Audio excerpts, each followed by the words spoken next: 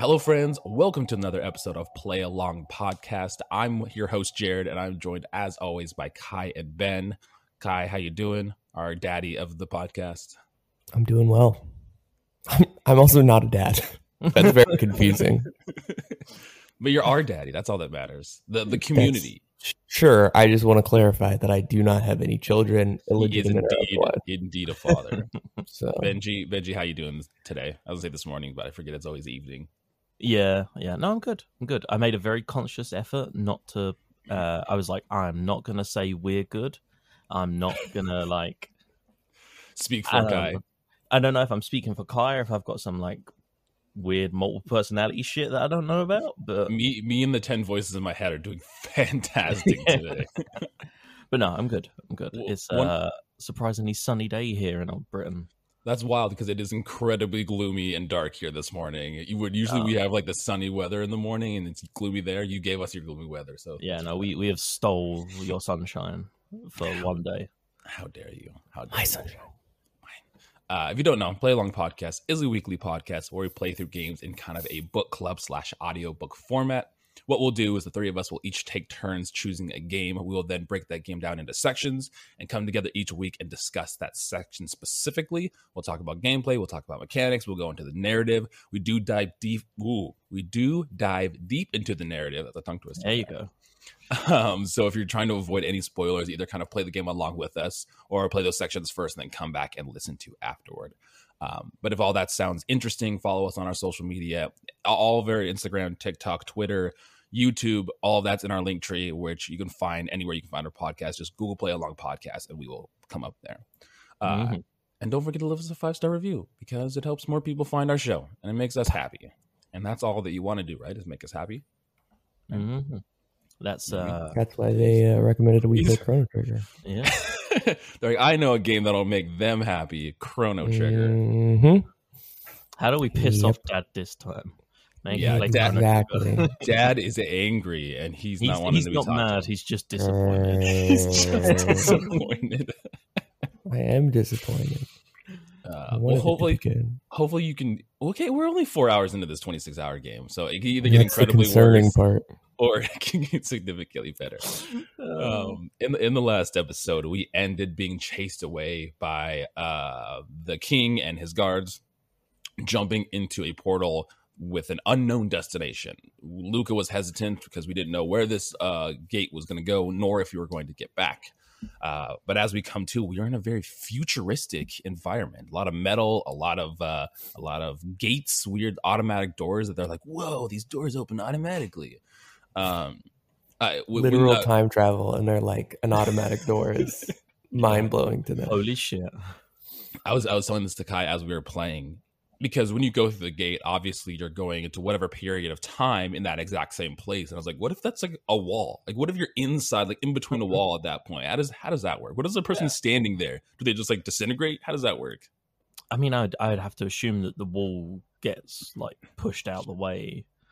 Like a big ring of where the portal opens up, it's destruction, and then they're right there. Oh, okay. Yeah, like Terminator, innit? Or what about if you fucking just spawn into the ocean, or if you time travel into a period where we all got 2012 and everything's just the ocean. Exactly, the ocean is a great example. What if in this future, global warming, now these ocean levels are rising, and you're deep into the ocean when you're teleporting to this time period.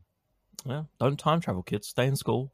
Don't do drugs. Stay in school. Don't time travel. We're gonna get tips t-shirts from Uncle Benji. We have Daddy Kai and Uncle Benji here. No.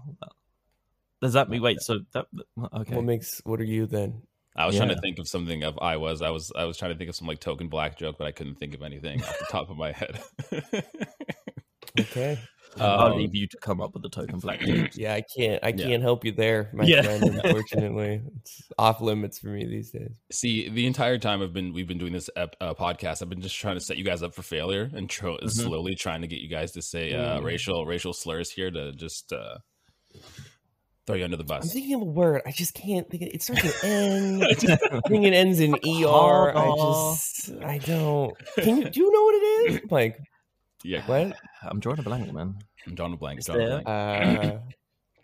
But yeah, the area that we're in. Yeah. Oh, there it is. There it is. The area that we're in is called the Banger Dome. Am I reading this fucking Banger Dome, man? This is the Banger Dome. Less exciting that I think it's Bangor. I think let's go with Banger because I like Banger Dome significantly better than Bangor Dome. It's totally not a rip-off of Thunderdome. But, Mad Max and stuff is very Mad Max looking in this world, isn't it, actually? Oh, yeah. It's very, very post-apocalyptic, very destructive. I mean, at this point, we're still, inside, but yeah. If Mad Max was a city instead of a desert. But yes, we are in the Banner Dome. Not for very long, because we immediately leave it, and now we're in the Tran Dome. Lots of domes in this section. Yeah. We've come to realize. The future is full of domes. That's what we've learned. What's interesting, domes too... depression. What? Domes and little purple guys who hold spoons. That's what they look like. They're holding spoons. Like they're ready for cereal. They're like, hell yeah. Post-apocalyptic Alakazam. I think they're just called Shadows, which is a really lame name for them. It is a very lame name. I wonder if that's a translation thing too, because it's they're literally ectoplasm monsters. Why shadow? They're not spoon in Japanese is very close to the word shadow in English. I will look up while Jared paints the scene of what's happening. Yeah, so when you're leaving the Banger Dome and moving into the Tran Dome, you get, again, the overworld that you're exploring. And at this point, you can see that the lush grass and the greenery of the past and the present that we're in, 680 and 1000 AD, have now been replaced by this desolate land and very mechanical-looking buildings. Again, lots of domes. If you look at some of these domes, they look very akin to some of the architecture and buildings in Dragon Ball and Dragon Ball Z. The very dome-shaped man had one art style, and he fucking killed it. But as you're exploring, you then get to Lab 16, and we start seeing it says Lab 16, but it's just like an open area. It's not like a building or anything like that. It's just kind of these separated sections, and we'll get to more of those later. I think it's like Lab 32 and a different one. Oh, did you have an answer here? In the Japanese name for the shadow creatures is Silhouette. Which doesn't make much more sense. That's still shadow. Doesn't have anything to do with spoons. No. They don't have spoons in their hands.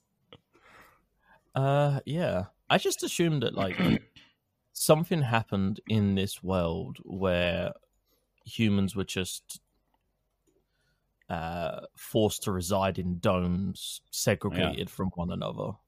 That's the kind of impression you get, that, before shit went south... Yeah. Something happened, and this is how we stay safe. Yay. But that plandemic made them stay indoors. Made them social distance. Now look, you got spoon monsters outside. Junkies fiending for that heroin. You know why? They didn't wear their mask. That was why. And then they turned exactly spoon masks. That's what happened. But yeah, there is actually... we talked about it in a little bit in the last episode. It's kind of the enemy diversity, at least within the variety of different time periods we're going to. And in this, we do get to see a couple more. Besides the crazy spoon monsters that we talked about, there's these rats, and dear God, I hate these rats, because if you bump into them, they steal your money. They took my potions. Oh, really? So they'll take items of things. Unfortunately, we avoided the rats as much as possible. But if you press A on them, you have to time it very specifically, but you can instigate a fight with them. But yo, fuck you, rat. You fucking rat. There's another enemy, and I don't know if it comes up in this section or the next, but I don't remember the name of it. But it's this disgusting abomination. It's like a set of 3 varying size, red orbs, and they have these weird eyes and tendrils on the side of it. With the eye. Yeah, exactly. That thing is terrifying. I need to post a picture of it on our social media so you guys can see this terrifying thing. But when I saw it, I was like, Kai, what am I looking at right now? What is this thing? And the weird thing as well is that the spoon creatures, we didn't talk about the fact that they are immune to all physical attacks. They can only be hurt by magic attacks. The flamethrower. Well, it's not magic, is it? Because we learn later that magic is a separate thing. It's the text or whatever. I don't understand how Luca can do a fire tech and that's not considered magic. Well, it's a flamethrower. She has a flamethrower. Oh, is it like a flamethrower she has? Yeah, she has a flamethrower. And that's how she lights Chronos' sword, and that's how he spins. So it is technically none of it is actually magic, because she just has It would be really funny if it switched between tech and magic depending on what era you're in. Like if you're in the past, that shit is magic. There's no flamethrower. Actually, would have been. You go to the future, it's like, yeah, that's just a flamethrower. I've seen that a million times. That's fucking ancient, bro. Yeah. It's actually a cool idea. I kind of like that. I kind of like that idea that you've presented there. Yeah, right now we're just kind of going through this environment, fighting a variety of different enemies until we get to the Arisdome. And in this Arisdome was when we start finding or we run into the individuals that are living here, humans that are living in this area. It's not going well. Yeah, we find out that humanity has not been doing so hot. That this, if anything, is some of the last people, or at least in this area. And they are trying to get to the food resource. They're struggling for resources. Right underneath them is a massive food resource, but they can't get to it because of the guards and some of the robots that are down there. Robots. Yeah, so we're tasked to go down there and kind of help them destroy these robots and get access to their food resource. There's an individual here, a woman, where if you talk to her, she asks you for money, and if you say, or she says you have money, and if you say yes, then she is essentially the merchant. You can buy things from her, you can shop, you can sell things and everything. Yeah, and she's like, "Are you sure this is money?" And it's like, exactly. Do you want my shit or not? What are you supposed to spend money on in this Do you want my what is it from Fallout, caps or caps? Your bottle caps. Yeah. Hand her 100. She's like, I don't know what the fuck this is. What do you? Yeah, what is this? We only take human meat as currency here. Yeah. How many pound of flesh? How many pinkies is that armor? Because I only got 6 pinkies. 6. Jesus, man! Pinkies, balling. Yeah, you're the rich that has 6 pinkies. Yeah, very, very desolate and sad vibe coming from these individuals, and especially the older gentleman that you're talking to. And he's like, "There's no hope. Our food's underneath, and we can't." No, he doesn't say there's no hope. I'm pretty sure we say there's hope, and he's like, "I haven't heard that word in 7,000 years." So, all right, bud. That was really great. Nailing home the desperation that's going on. That was the best. I haven't heard that word in If I was that guy, I'd be like, "Oh, you've come from the past. Go back and warn people." Yeah. And they're like, "Nah, bet we can figure this out now." He's like, "No, wait, what? No, you have time travel. Go back. Just please go back. Save us." No. Oh yeah, we'll get your food. No, please, seriously. No, please. Fucking Jesus Christ. They do like comment on our clothing too. Like, you guys are wearing some odd clothes here. And it's like, fuck, what do you fuckers want food rags? Exactly. Yeah, so you climb deeper into the Arisdome and begin traversing that. I think there's a couple more new enemies that you see here. There's these new like robot enemies, as well as the rats and I don't know if there's any shadows down here. No, I don't think there's shadows here. I think this is mainly a robot area. And this is, you're introduced to the tiny drones that you find out later on the big bad that's down here. Yeah. Guardian. But yeah, Guardian. I feel like if you're fighting robots, sword play and old technology probably is not going to work out for you. Depends on how I feel like we should have found some form of like an energy sword or power. something. Yeah, because like we started as an amateur swordsman, and right now Sarah's just fucking crawling in the background. Sorry, that was incredibly distracting. Just a head coming from over here. Yeah, we have like an iron sword, and we're just like slashing robots, and like maybe a flamethrower, but. I'm trying to see if what you buy from. You don't buy fuck all, mate. You buy like another bow and the load sword you can get. Because I know that Luca gets a new weapon here soon too, and I don't remember what it was. Yeah, the thing is, the load sword is just a silver sword. Gotcha. And Marley gets a bow, so it's like you're just running around trying to kill these like futuristic beings that have been designed to protect shit with a sword. Yeah, but they didn't consider that as they were building it. They're like, no one uses swords anymore. We're not gonna make them resistant to swords because who the fuck uses swords? If no one uses swords, why the fuck are we picking up swords from Lab 16? Because they found them within the rubble. Oh, you're trying so hard, or relic of the past. The robots used swords, and they're robot swords. Oh, there you go. That would have been cool to see them wield swords. Isn't there like a whole law of robotics that robots aren't allowed to harm humans? Correct. Mm-hmm. Yes, it's the robotics unless programmed to. Well, I mean that's kind of the point, is that they shouldn't be. Right. Like, the whole law is that like a robot could never be programmed to harm a human. Robots have to always prioritize a human life. Yeah. Blah blah blah. There's like 3 of them. These robots don't give a fuck about that rule because they are coming at us. Oh yeah, 100%. No.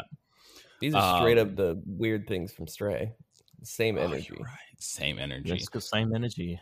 Yeah, but a lot of this is just going through different rooms and fighting various robots and rads and enemies, and then you get to the boss of the Aristome, which is the Guardian.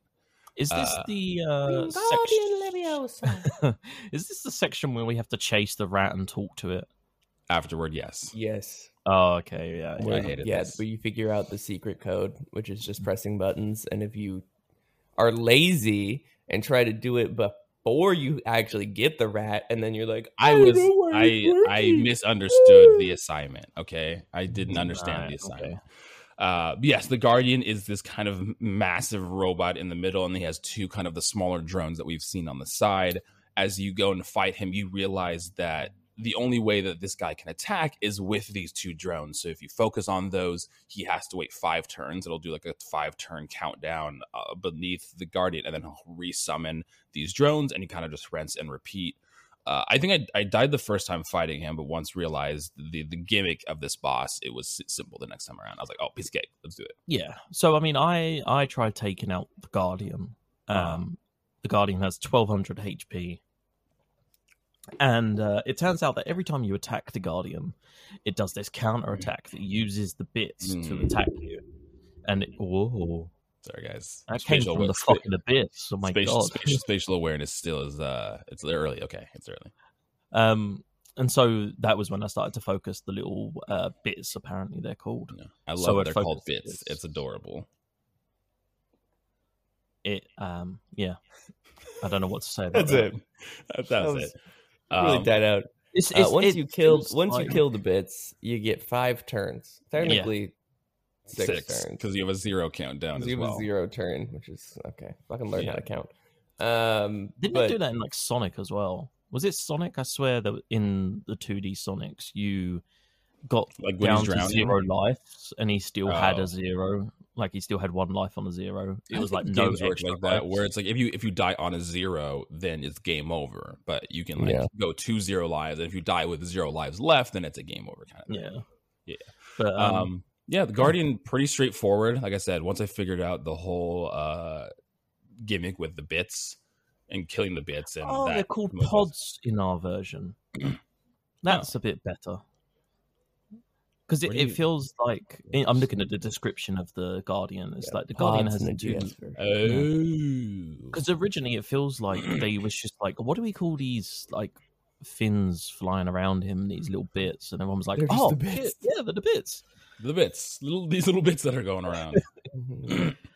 I will say that as we've been like playing and leveling up, some of our characters have gained some new abilities. Like Marley has an aura ability in which she can heal people, but as you level up, you can combine that with Chrono to do kind of like a full team heal.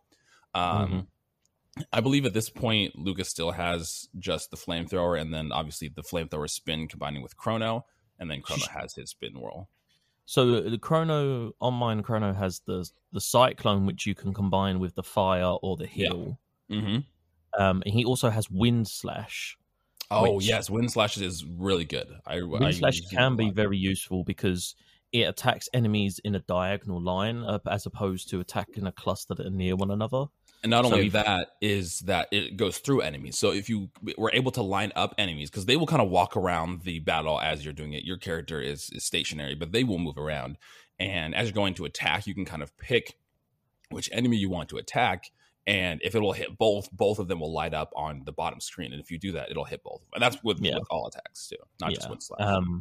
And I think I don't know about yours, but on mine, Luca had Hypno Wave, which attempts to put all enemies to sleep. Enemies to sleep. Yes, Luca does have Hypno Wave. Correct. Which is what is it? Sleepy time in Super Mario RPG?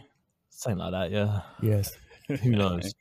The only thing that's kind of annoying, in a sense, is that in order to use the dual text where you combine fins, you need to have that person ready to take their turn, and it uses their turn to do a dual tech. Yeah, because there's lots of instances like that. Because for the most part, in this entire section, Chrono is the one that goes first. He's the speediest boy that we have at the moment, and I'll go to use his text first. And any text relying on another individual, they will be grayed out until that individual not only has enough to use that tech, but the turn is ready for that tech as well. Ben, did you ever switch to the wait mechanic and play the turn-based thing? I don't know if I remember you talking about that. I don't know if you tried it, and I'll be honest, I don't know if I did it right because I did not notice a single fucking difference.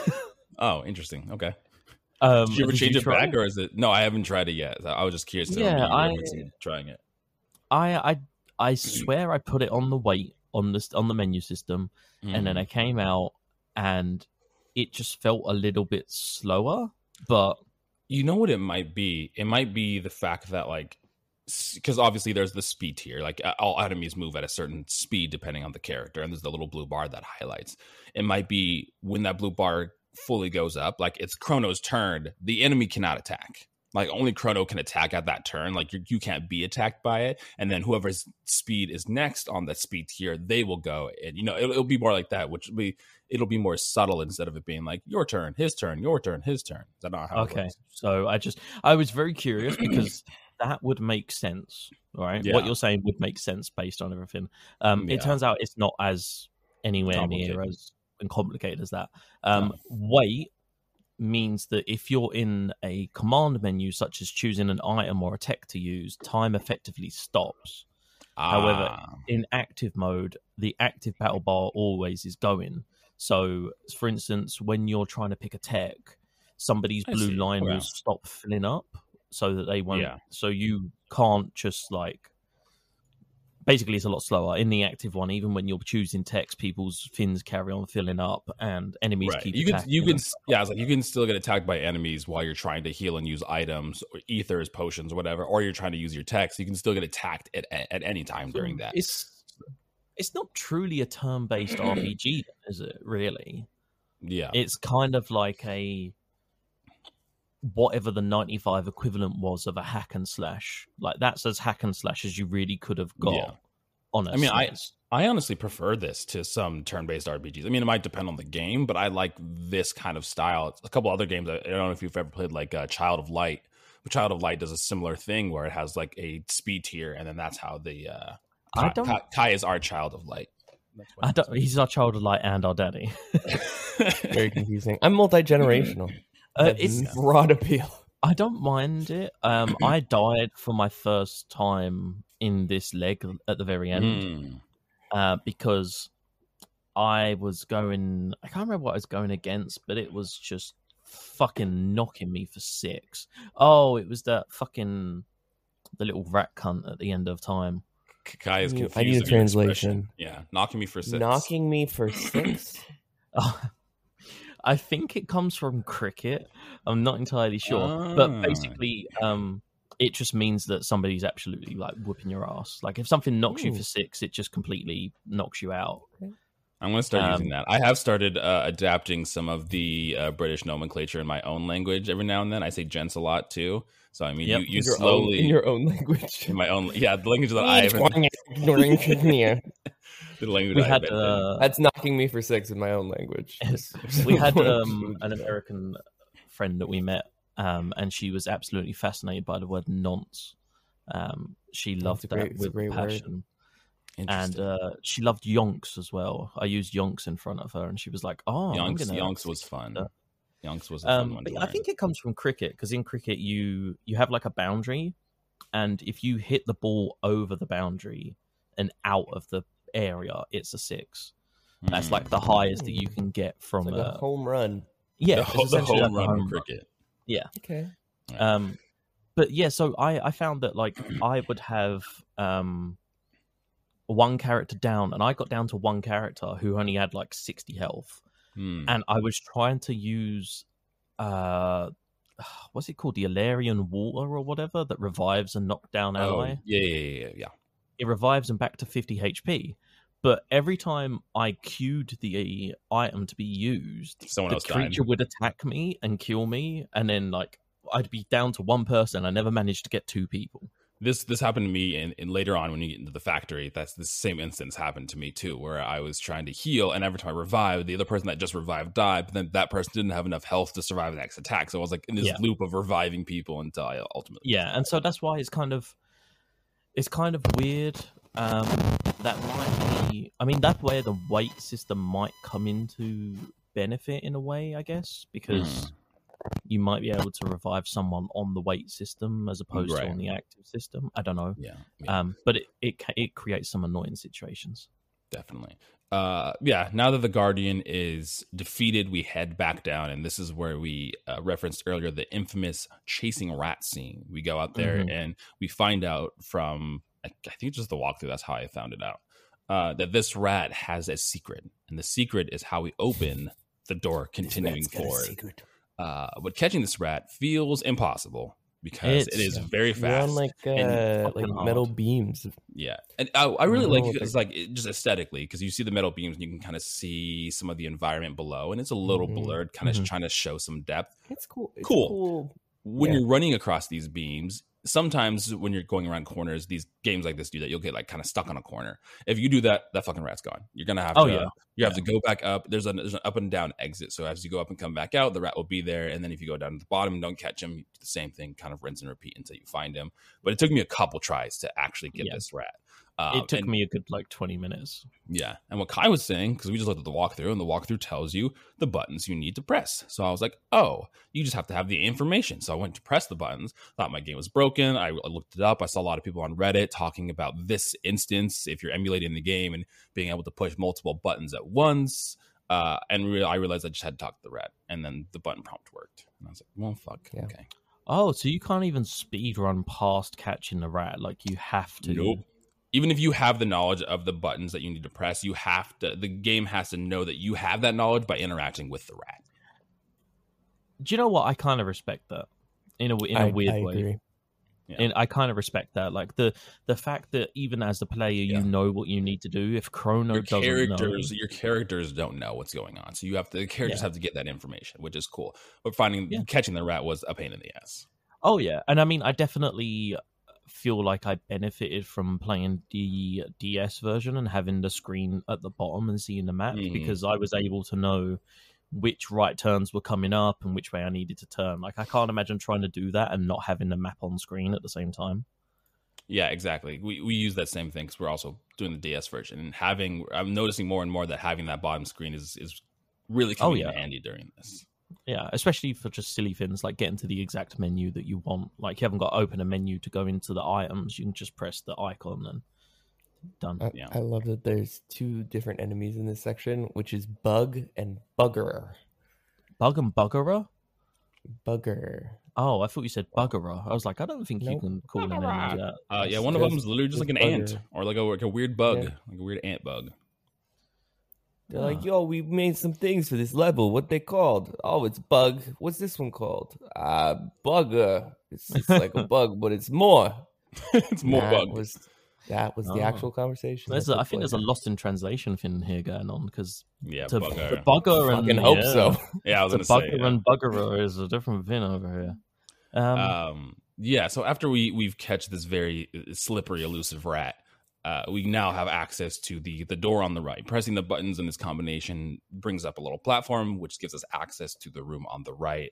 When we get there, we enter this refrigerated section, which we imagine is where the food was stored, the old man was talking about, and all the food has rotted.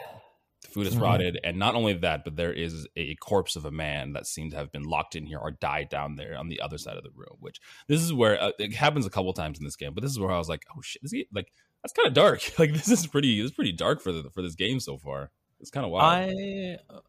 I respected this a lot. Don't get me wrong.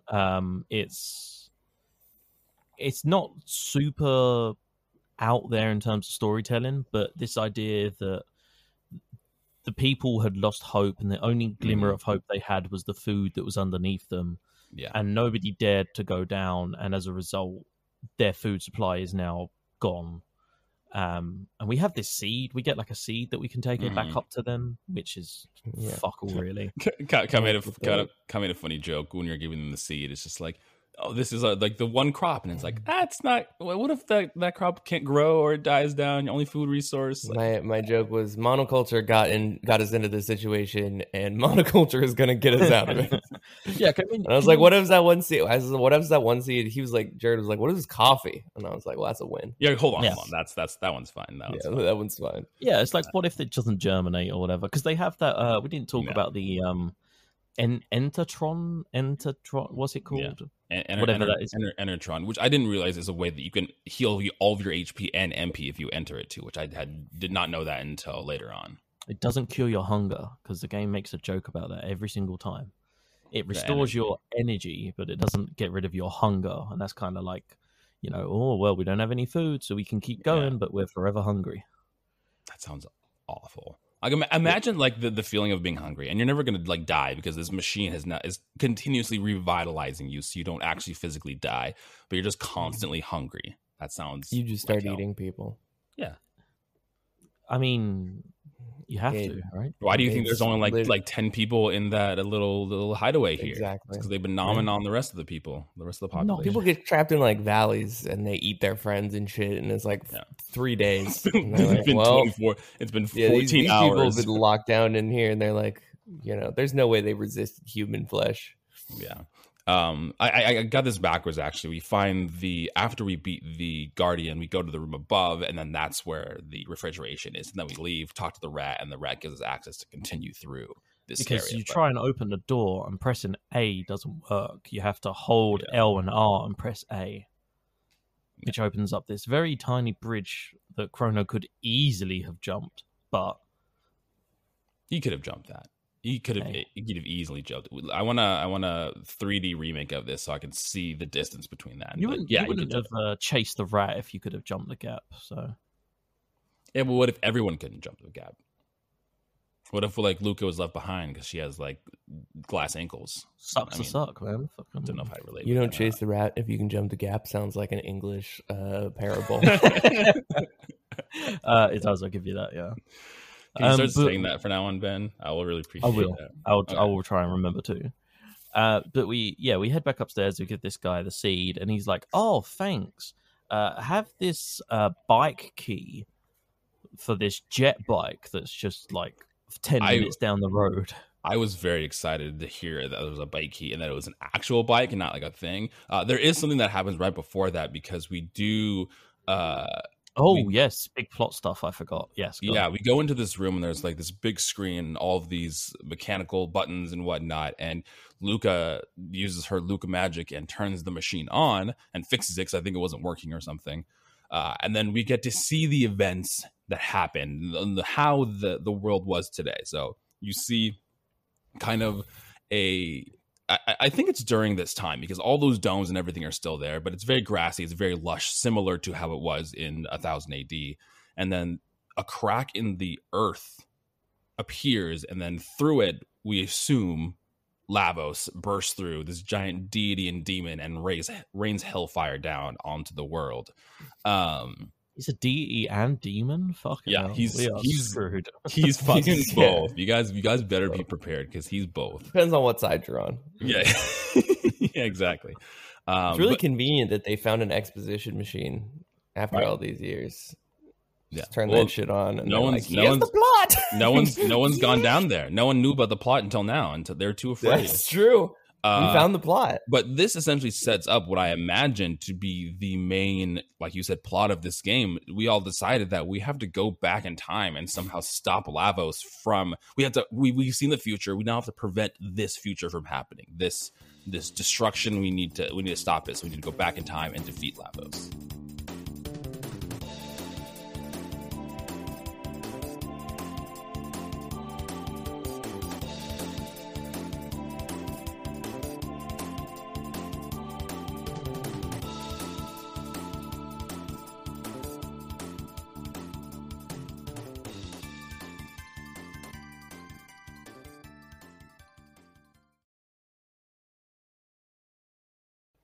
Fucking hate time mechanics. Yes, that is the mission now. I don't know how an amateur swordsman, a wannabe engineer with some mediocre hacking experience, and a princess are going to stop a demon erupting from the core of Earth. We've had a little more experience. I think we moved up to a beginner swordsman now. We're not just an amateur. Right. You know what they say. Luca also just invented. Don't chase the rat if you can jump the gap. Exactly. Don't chase the rat if you can jump the gap. But yes, after we see all of this and see the bleak future that we have coming for us, we do go back upstairs, talk to the old man. He gives us the bike key. Like you said, it's just down in Lab 32. I think you did this at this point, but at this point, you can access the sewers. I think we came back afterward, after we do the whole end of time stuff. We can come back and do a little grinding here, which is what we did. But do you want to just talk about the sewers then, Ben, or do you want to like give it a little bit of your experience now? I mean, I could talk about it whenever you guys if you're going to talk about it now, then sure, we can just talk about the sewers now and our experience, since you're right here. So yeah, like I said, we came back and we used the sewers as kind of a way of doing a little grinding and getting some more items and whatnot. The sewers is interesting. It seems that like each level in the sewers has kind of a different theme to it, like almost a different like mechanic to the enemies that are presented there. There's one in particular that stands out where the room is completely empty, but there's just like random shit everywhere, like a cat and a soda can and a save point, which is the save point. Fake save point got me. But the theme for this room is if you interact with anything, the enemies attack you. But as long as you just don't touch anything, then they won't. And there's a save point at the bottom. I was like, they said don't touch anything. Is this going to be fake? I decided to try it anyway, and it was. Enemies come out of the water. Some weird ass like Link to the Past Zora creatures come out and start fighting you too. They look like I only know this because I recently been playing it with Ellie, but they look like lake lurkers from Fallout New Vegas, if anyone's played that. But they are essentially just fish people. Yeah, just fish people. That's it. They're fish people. The one benefit that we had in being here after the end of time, which we'll get into, is we had access to magic at this point, which made this a piece of cake. Like destroying these guys was until we got to kind of they're weak to shadow. Oh, that's the boss. Yeah, well, was it like weak to lightning or something? I mean, honestly, Crawley wasn't hard. No, Crawley it's not super hard even when I did it first time round. No. And what happens in the beginning? So yeah, you get to the mini boss of this section, which is Sir Crawley, and I think his gimmick is the first person he attacks, it goes down to like 1 HP or something like that, and then you just fight him like normal. But he has 500 HP, so he's not anything hard at all. It's a little bitch. Crawley's a little bitch. Indeed, a little bitch. I think one of the items we got from here too was the Rage Band? Yeah, 50% chance of counterattacking, which is cool. Cool items that you can have your characters hold. Oh, okay. I have not used that. There's another item I got at some point that was like a Berserker ring. Yes, I do remember the Berserker ring. Increases some stat crazily, but also means you lose control of the character.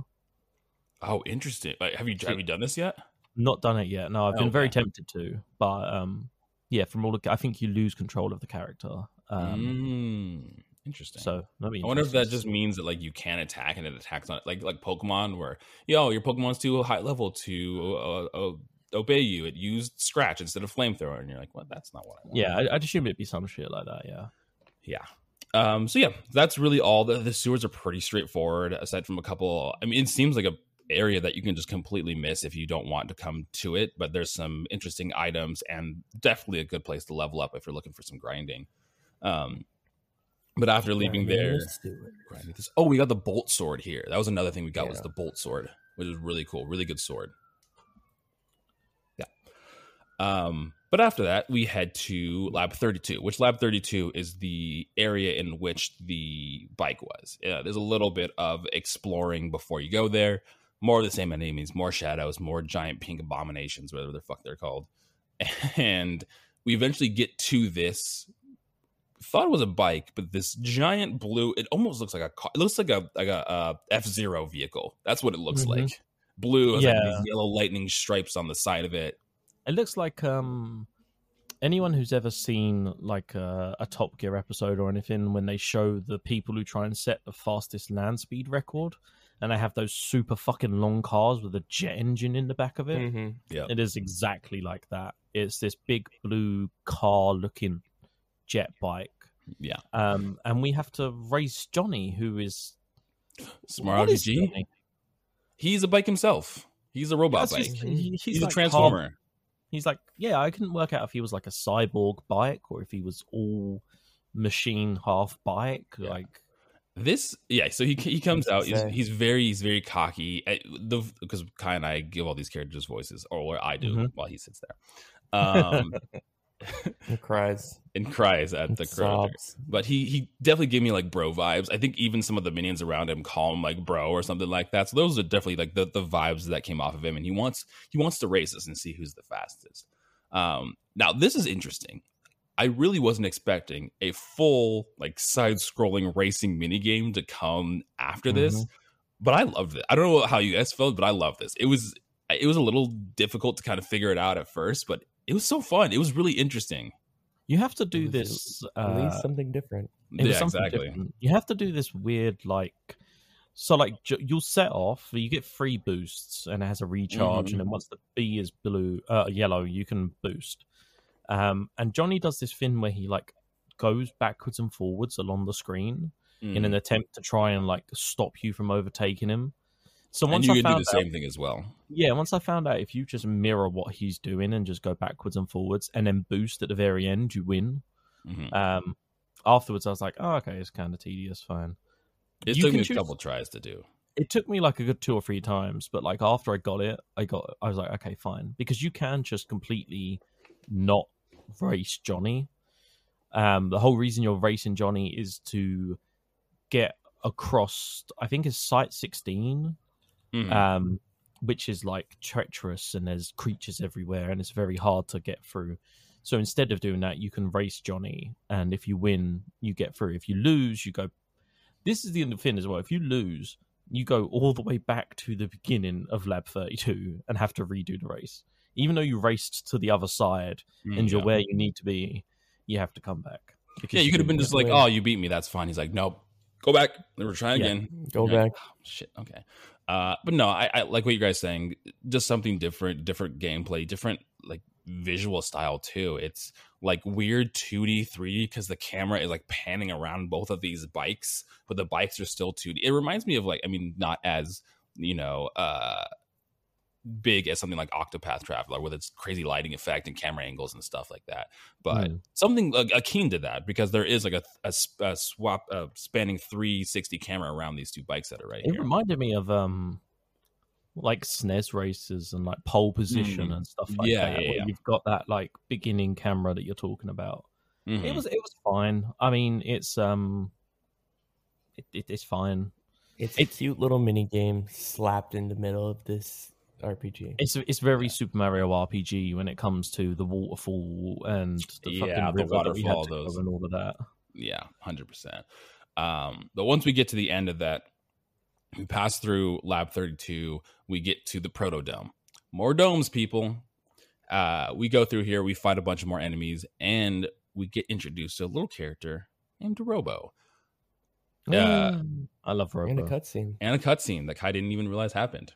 He's literally sitting next to me, and he's like, "Man, I wish there was more cutscenes in this game." Like maybe 10 minutes just after happened? This. In my defense, I was very uninterested in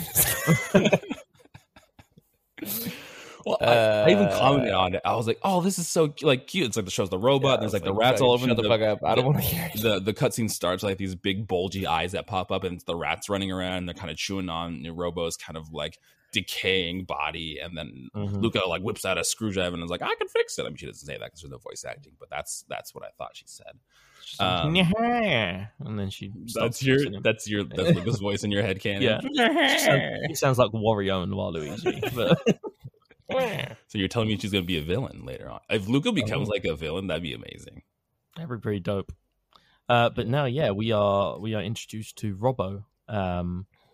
You fight off some creatures. Luca fixes him, and he's like, "Oh, I got nothing else to do. Can I tag along?" Yeah, we fixed him. So now we are his essentially master. And he's like, "What do you want me to do?" Also, we named our robot. This is the only one that we changed name. We named him Otto. Why Otto? And we spelled it like Otto, like automotive, like AUTO. Well, what happened was... Oh, yeah. Tell the story. The suggestion was Autobot. Yeah, I went okay. Transformers. What was the other one? This game was built at a time that... Well, okay, continue. I was like, we had one that was like shorter than that, but it didn't fit. It was only like 4 or 5 characters, which is such an odd number of characters to have. I don't know, but it didn't work. It didn't. You only have like 4 characters to choose from, so I was like, whatever. So we have Otto. It is Otto the robot. Literally, all of the other characters are called Luca, Chrono, Marley. Robots but when you are name them, you can only less call them than citizens. They don't get an extra character. They're less than individuals. They're less than people. That makes sense. Okay. Yeah. So he now tells us that we have to turn on the power, and that is our mission now. So before you head into the factory and go to the factory ruins, you can only have 3 individuals in your team at once. So before you leave to the factory, you kind of have to decide who are you having go with you, Luca or Marley. I'm pretty sure we had Luca stay behind. I don't know about you, Ben, but we had Luca stay behind. I think I left Luca there because I was like, Marley's my healer. And the Robo can heal as well. He has a healing punch that he does. Yeah, which I didn't know at the time. So I was like, oh yeah, Marley. Marley also gets a really weird ability called Allure. It's really suggestive.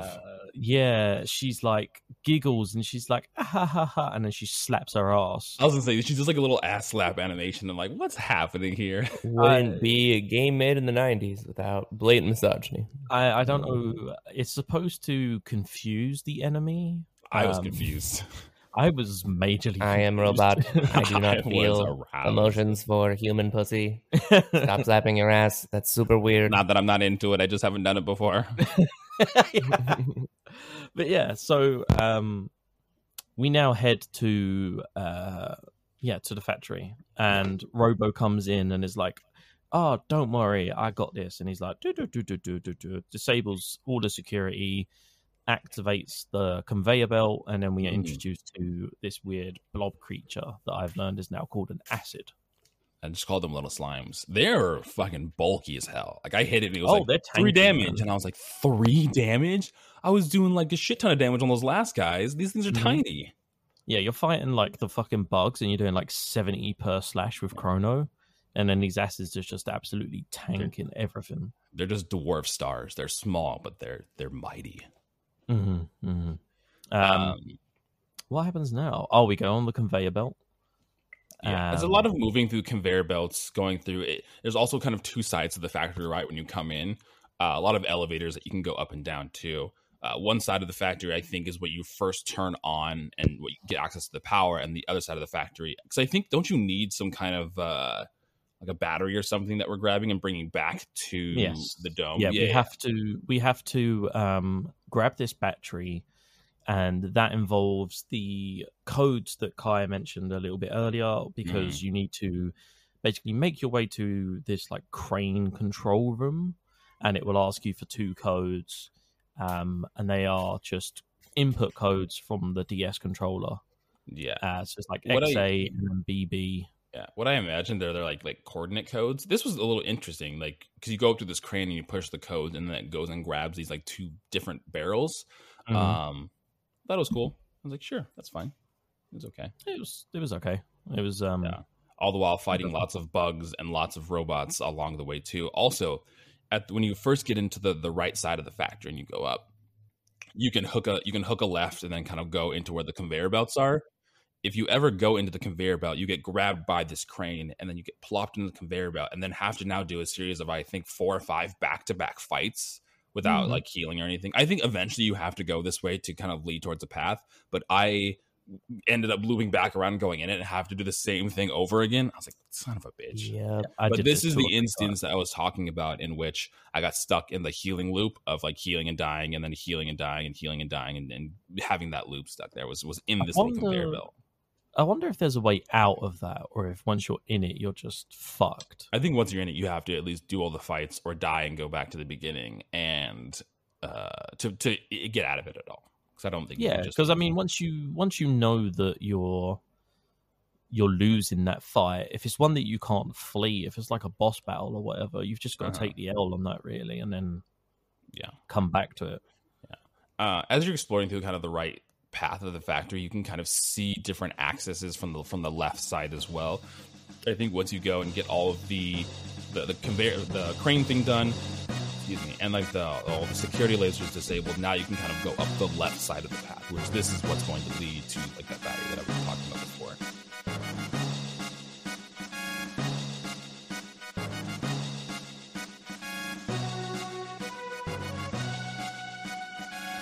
Yes, and you learn a security code in the right-hand side, don't you? You learn that there is a security code, Zabby, which is how you are going to turn on a computer in the left side. You get a new sword for Chrono. Yep. And then the left side was kind of uneventful compared to the right side. Yeah, well, there's a couple of like items that you can get here too, like you could get the plasma gun, and then there's also the hammer arm that you can give to a Robo as well. But definitely less fights on this side too. More of those little the slimes and the alkalis or the acids and all of those. But it isn't until finishing that we get to the boss of this game, which is the R series, which are little blue versions of Robo, Otto in our instance. And this interaction was interesting because as we go there, Robo thinks like, oh, these are my friends. These are the individuals. They'll help us and everything. And they immediately are like, oh, you're helping the humans. You're a traitor. You don't deserve to live. And then they just proceed to beat the shit out of Robo, which was Jesus Christ, it was awful. Yeah, they're like if you try to walk towards them, they just knock you down. Yep. Yeah, I tried. So that was the thing that kind of done me, is because they're shouting at him that he's defective, and there's like 9 of them that are just jumping him. Yeah, and we can't do anything about it at this point. Well, I didn't think I could control Chrono at first, and then when I realized I could, I was like, oh, if I run in, maybe I'll initiate a fight and I can help him. And you, like you said, you just get pushed along, and then they throw him on the conveyor belt, all mangled up and like fucking broken. And now you're left in a boss battle against these 9 R series robots, who are easy enough on their own, but as a group, I was like, when you hit one of them, like they only have 150 HP each, which is not a lot. A fucking worm guy from the sewers had more HP than that. But when they attack consistently back to back. And not only that, they have a move where they can bounce you between each one of them, which does damage, and then they'll toss you into your party member, which in our instance was Marley, which does damage to her as well as doing damage to us. It's it's one of those that, like, if you're getting bounced about, it's a hard time. It's very you've got to know how to take these guys out, and you've got to do it quickly. Oh, interesting. They have a move called Robo Explosion, which is if one of the R series remains, an explosion counterattack that hits both party members for 50 damage happens.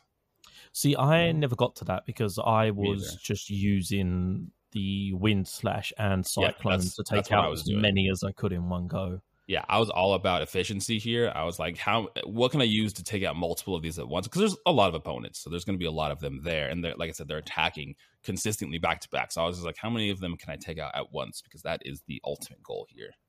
Yeah, and then having defeated them, for instance, in my situation, it was Marley. And you guys had Marley as well, right? Yeah. So she looks down the conveyor belt and she's like, I can see him.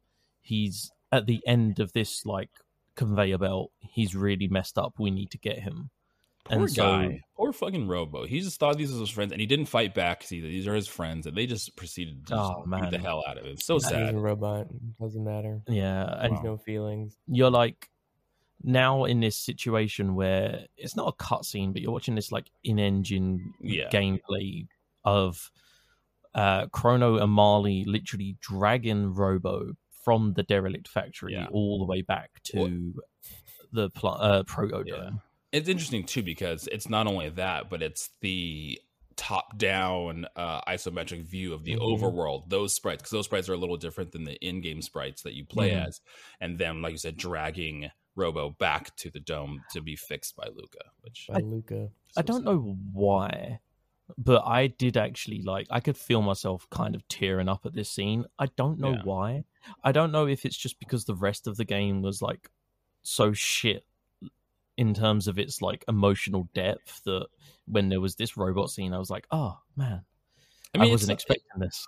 I mean, you see the scene and like it sucks. You're watching this. Our robot here, which not hostile, very friendly, is going to these individuals that assumes are his friends, and they're like, "You're different. You're defective. We don't want you to be here anymore because you're different and now defective."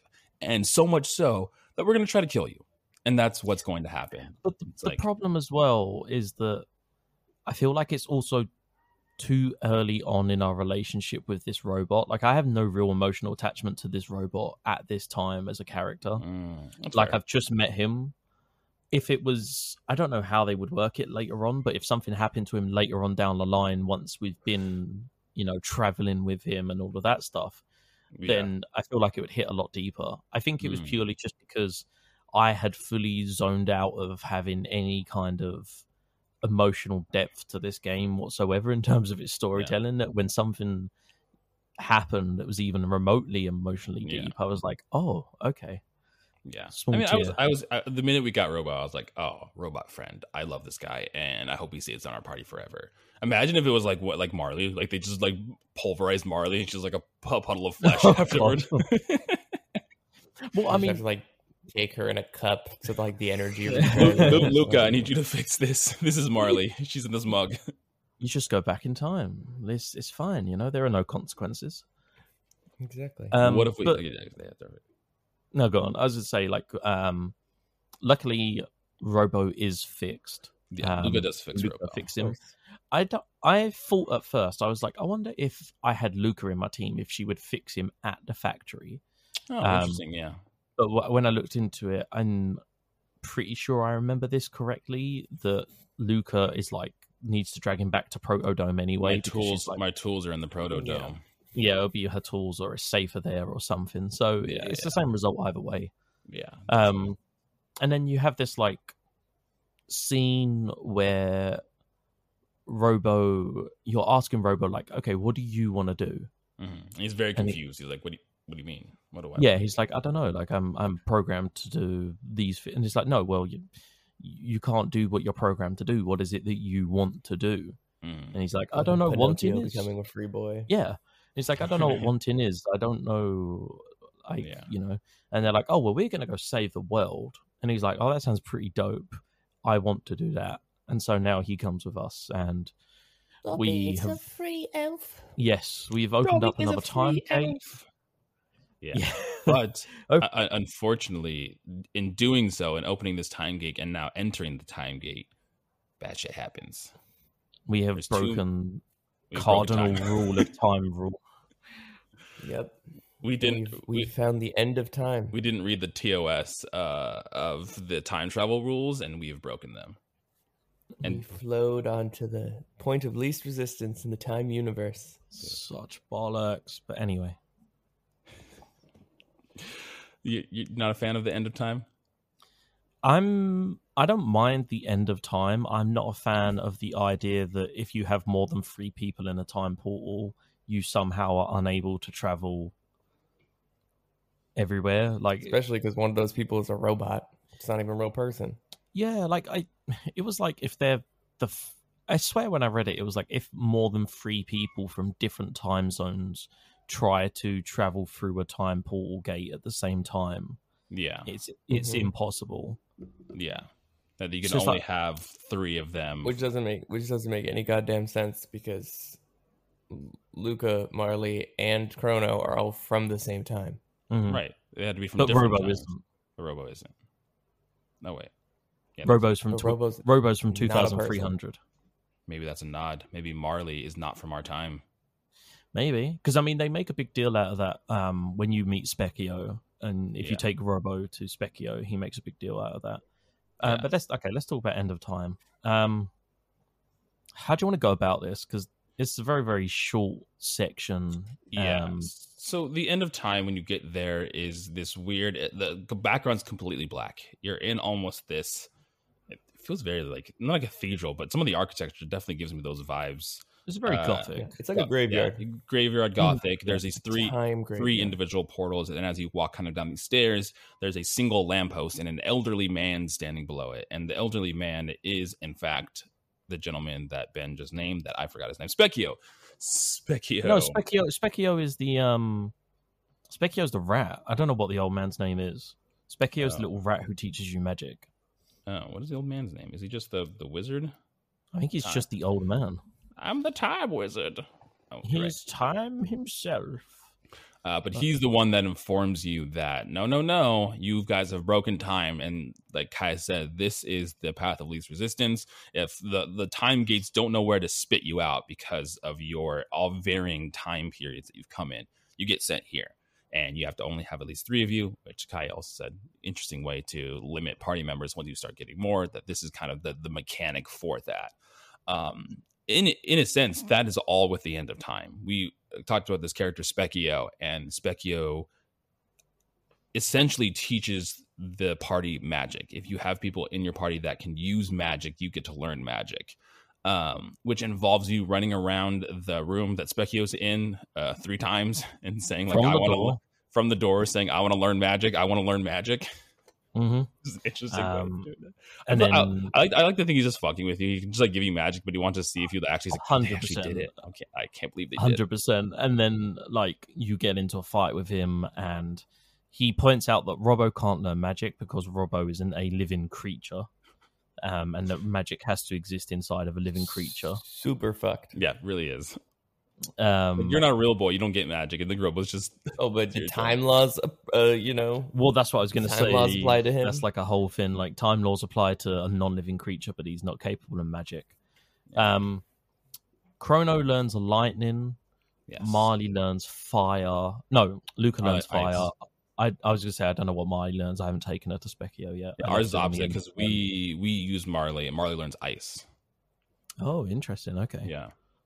He does tell Robo that his laser inflicts a shadow-like effect. So it does have a secondary effect on people. There is someone that does have shadow as a like weakness that Robo's laser can do that damage to. Yeah. Convenient. Yeah.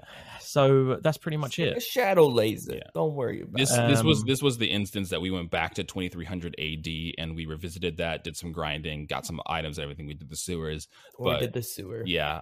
Which was easier with the ice power. Oh, absolutely. I can imagine. But it seems that like we don't know this for sure, but it seems pretty open-ended because he says you can go into kind of it says where you need to go back to the present in 1000 AD. But even Ben, you said you went to the past again and you kind of explored that. I went to, I think it was 65,000 BC. Jesus. And there where the dinosaurs are? Yes. Hell yeah. There's dinos, and you meet this tribe of like cave people who can't they don't speak the Queen's English. They speak in Unga Bunga, and everything's very like 3-word sentences like this is good, me like that. And you it's weird, you meet like the chief of the village, and you can tell that there's a quest there, but I couldn't find the quest, which makes me think that because there are only 3 time periods to go to at the moment. We have 2300 AD where we found Robo, we have that past one where I found the dinosaurs, and then we have 1000 AD, which is our current present time period. Yeah. And so there's this weird. I don't know if you guys have read the walkthrough, but this is going to get weird because basically, once you go through a time gate, it then will always take you to the end of time. Well, and that's what we did too, because not only grinding and going back 2300, but we went back to the Banger Dome, which opens up another portal. It opens up 2 new portals for us and a shortcut later. So that was one of the things we wanted to do, is go back to the Banger Dome, because that opens up shortcut portals later, which that made me think like, okay, this is going to kind of be open-ended. You can use these different portals to get to different areas easier. Right. Okay. But question. Yeah. If there are 3 of you entering the time gate from the Banger Dome, why has it sent you to the end of time? Because the only reason it sends you to the end of time is because it's the path of least resistance. It's because now you can go there. It's like a freeway. You now have an exit. It's like you can go to the end of time now. Yeah, but you don't, because if you read the walkthrough, it says that you will. So you start out with 3 portals, specifically the one at the Millennium Fair, which took you to 600 AD, and the one in the forest that took you to Bangor Dome in the future. If you travel through either of these gates once, you'll be able to travel to either side whenever you want. It's like, it doesn't make sense. Why is it taking you back to the end of time? Because the end of time is only when there's resistance in the time gate. Yeah, I don't know. There's no explanation in game. I mean, like headcanon theories that we could throw out is like, now that you have that, you can control where to go, but it doesn't necessarily say that if you have multiple portals, you can control where you're going. I mean, it's essentially saying that in the sense of like being able to create shortcuts, because if there's a shortcut, that means you can kind of choose which portal to go through, which will access different portals. Well, you mean like you should be able to with time travel? Yeah. So exactly. The bit here is what I found. So it says there's a save point at Green Ball which restores health if you need it. From now on, whenever you step into a time gate, it will send you to the end of time, which connects all the time gates you access so far. If this is your first time going through a time gate, however, you'll travel to that destination. But going into that gate from that point onwards sends you to the end of time. So if you're going there for the first time, it'll bring you to that time period. But if you're entering back through it, it'll automatically loop you back to the end of time. Okay, if you're listening to this and you've played Chrono Trigger and you understand this, can you please explain this to me? Because I don't understand why it's forcing you to the end of time when you have 3 party members. I want to understand it. Please know that. I want to respect your game, but it makes no goddamn sense to me whatsoever. Yeah. It feels pretty much just like it feels pretty much just like a way to bring you back to this like hub area. Yeah, back to the hub. 1000%. You've got Specchio to teach people magic. You've got a way to heal, a way to save, change party members, and then off you go. And if it's as simple as that, fine. Great. If it's as simple as that, fine. But it doesn't make sense, as you should be able to choose to go to the end of time as opposed to being forced to the end of time. Yeah. I mean, we have time travel. We should be able to go to anytime we want. Also, how the fuck are we going to beat Lavos? How are we going to beat Lavos? Because we can't use the same gate 2 times. I have no idea. We'll find out. I mean, clearly you can enter the gates more than once, because we went back to 2300. I don't know. We'll figure it out. Yeah, that's all for this section of Chrono Trigger. We'll go around and quickly kind of sum up our thoughts at this time in the game. Ben, you want to start us off here? Yeah. Okay. I liked the Robbo section. I liked that whole thing with Robbo being betrayed by his kind. Yeah. I like the fact that even though you know the input, you have to have Chrono know the input. I think that's a nice touch. I'm so conflicted. That's all I'll say. There's things I love about the game. I like the battle system. I like the environments. I like the way the environments are shown, like we were saying about chasing a rat and you can see the level below you and stuff. That's nice touches. It's the fucking time travel mechanic, guys. It's always coming back to that, and it's always what's throwing me off of fully enjoying this game. Yeah. And that might be a personal thing. I just get really hooked up on time travel stuff because to me, it just really unravels the plot when you have time travel mechanics and they're not properly catered to. But cautiously optimistic. I'm not fully checked out on the game. I'm still intrigued to see how this all plays out. Yeah. But yeah, I'm very conflicted. Yeah. Kai, sum us up your thoughts here so far. This is the better section of what we've played so far. I'm still not enjoying it. I don't think I will, mainly because I don't care about RPGs. I don't care about your fucking grinding. I don't care that is the point of this game. I play games for the narrative. I play games for the experience. That's what I enjoy. And it's sloppily put together. There's lots of expositional dialogue. It's not sensical in the way that it approaches time travel. Yes, there is a little bit more character development, sort of, with Robo. Not really. I did like that the people were like starving to death. That at least was interesting for a moment, and that they were trapped from their food supply. Like, I feel like that could be a whole game in its own. Like, if you just broke that down and made it more fleshed out, like, that is the more interesting than any single plot that has been presented so far in this game. I will pay attention to the cutscenes more, since it's clearly I fucking missed the robot one, but it wasn't that important anyway, so it's okay. Dodge that bullet. I hope they find a way to explain why time travel only works the way they want it to and not the way that it should work. I'm sure that they will at least attempt an explanation, which is good. I'm looking forward to dinosaurs, because I like dinosaurs and I want to see the dinosaurs. So I'm hoping that like pulls through for me, and I'm like, wow, that was an enjoyable experience. But so far, it's exactly what I expected. Maybe I'm just a basic bitch, you know? Maybe. I mean, that is very true. You are basic. That's true.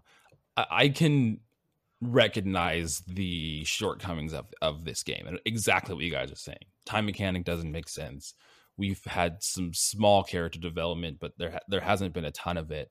But I'm still enjoying my time with this game. Like I said, the RPG and the battling and the mechanics. I know it depends on what you're looking for and you're going from that game. This is kind of exactly what I had been looking for a while, because I haven't played an RPG outside of Pokemon in a very long time, a turn-based one at least.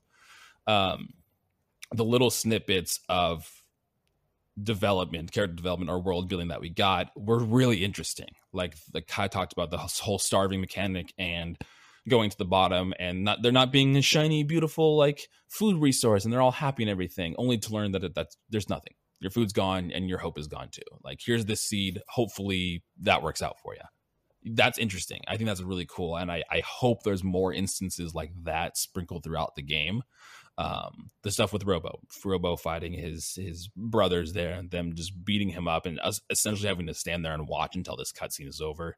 More of that will definitely help drive the game. But in the sense of my own personal enjoyment, the RPG and the grind and all of that has been enjoyable enough for me. And those little like morsels of deeper content and deeper like emotional stuff is been fine for me too. But again, I can acknowledge and understand all of these shortcomings. And if you are someone that really enjoys narrative of a game, if you want a big sad boy game, and that's what you're looking for and hoping for, it can be happy too. You know, no, Ben only wants sad. Doesn't have to be sad. Sad boy games only. Sad boy games, yeah. But I'm also optimistic about the game going forward. I'm interested to see what other locales we get to visit with the dinosaur land, and I'm hoping there's more after that. I'm not sure if there's kind of these handful of them, and we explore them in various capacities as we go through this game. But hopefully there's more locales, more cool enemies to fight, more characters to join our squad. Yeah.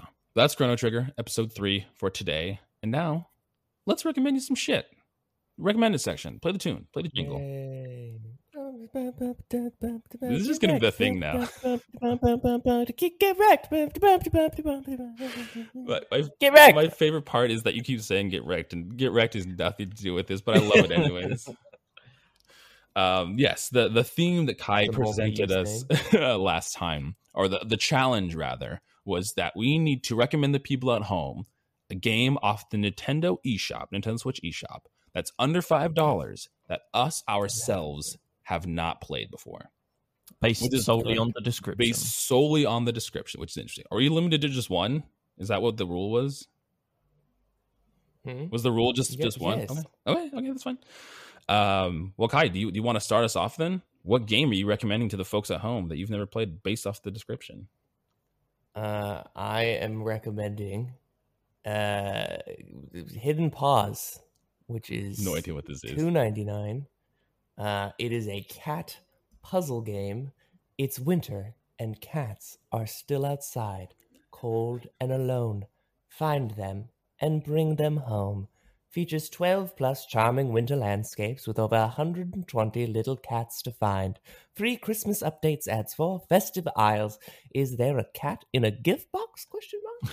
Open cars and boxes, rummage through piles of wood, search forests. Cats are well hidden, but they meow when you get near, so closely listen, and you might just be able to find them all. It's a lovely polygonal, it's kind of almost Nintendo 64 art style, very indie looking, cat-based, which I appreciate. And it's a puzzle game where you just go and search for cats. It seems like a great time to, relax, unwind, and look for little kittens. Oh. Hidden Paws on the Nintendo eShop. Mine was also cat themed, so I'm picking another one. Ben, you go next, so I can look for a different game. Okay. Was it Hidden Paws? Because that should be no, it was In Bento, which is like a bento box like building game where you play as a cat, which is adorable. But Ben, you go next as I look. This was fucking hard. Yeah, it really was. There are lots of hidden gems on the eShop, guys. Go through the eShop. Don't look for the hentai. It's there. It'll find you. You don't have to look for it. Or look for the hentai. Yeah. You don't have to look for it. It'll be there. So I ended up going with a game. There was 3 that I had, but I picked one solely based on the fact that this is an absolute steal. So this game is $3.59 until September 11th. It's on sale. It should be $35.98. That is a 90% saving. Ooh. And it's a bundle. You're getting 2 games for your money. It is the Hong Kong Massacre / Beautiful Desolation bundle. So the description is, it sounds a bit but then I'll read the description and it might sell you. Okay. So it says, if there are 2 things people love most in life, it's science fiction and blasting fins. We put together 2 of our titles in a special package that will have you exploring African-inspired future landscapes and shooting your way through legions of adversaries in the underworld of Hong Kong. Beautiful Desolation is set in the distant future and is a 2D isometric journey that pays homage to adventure games from your childhood, featuring music from legendary composer Mike Gordon, known for his work on Doom, Wolfenstein, and much more. Explore incredibly diverse post-apocalyptic environments, solve puzzles to overcome obstacles, meet allies and dangerous foes alike, and navigate a world that can turn hostile at a moment's notice. And then the Hong Kong Massacre, you blast your way through streets of Hong Kong in a fast-paced top-down shooter. Inspired by classic movies, the Hong Kong Massacre sees you in the shoes of a former police detective out to exact justice for his partner's murder. Dive behind cover, jump through windows, and slow down time in action-packed visceral shootouts as you rip through the city's criminal underworld on your quest for vengeance. This is wild. Dude, this Hong Kong Massacre, top down, but like 3D, like realistic render, looks so cool. Yeah, and then the other one, the Beautiful Desolation, is just pure fucking Disco Elysium vibes, like isometric 3D. If you just go through the gallery on the eShop. Oh yeah, look at that. Yeah. So I was like, do you know what? For $3.59, you have to, just for the saving alone. That is an absolute steal. Right. Okay. So I've been scrolling through the eShop now because my In Bento cat one feels irrelevant. Now there's more than one cat. But I'm going to do this game. This game is not a game that's like underrated. I think people know about it, but it's definitely a game I haven't played and it's super cheap. This is Thomas Was Alone. So Thomas Was Alone right now is $1.99. It is a good 80% off currently. Indie game. So I'll read the description here. Thomas Was Alone is the award-winning, critically acclaimed platform about friendship and jumping and floating and anti-gravity.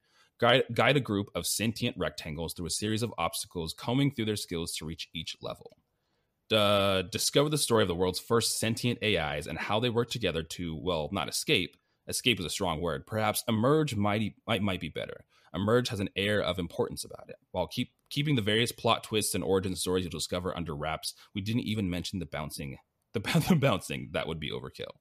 Listen to reactive and atmospheric music originally composed by David Housden. Negotiate puzzles, meticulous design by Mike Bithell, and immerse yourself in the character journey with BAFTA award-winning voice read wistfully by Danny Wallace.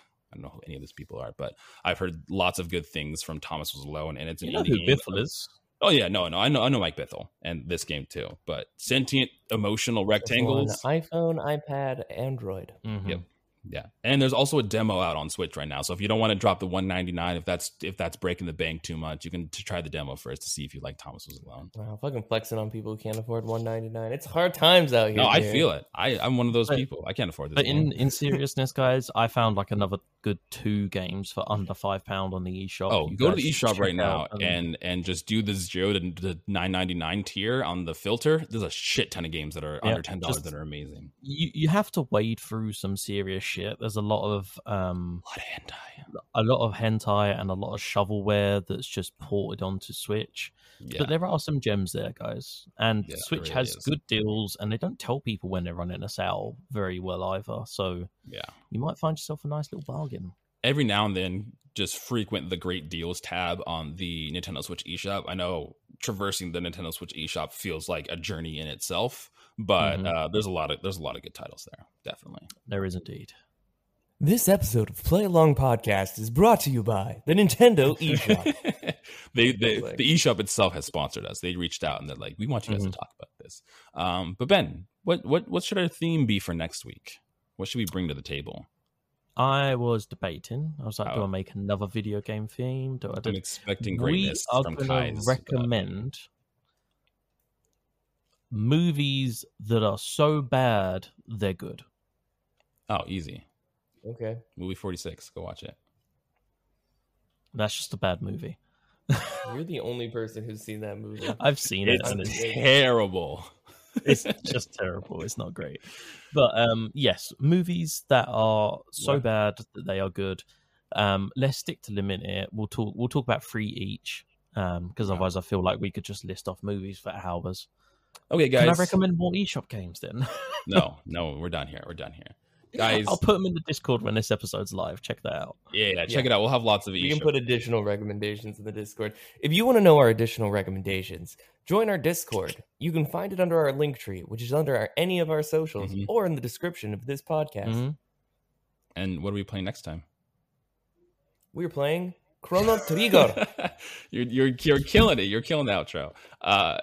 Next week we'll be going through the Village of Magic and The Hero Appears. Those are the two sections that we'll be going through.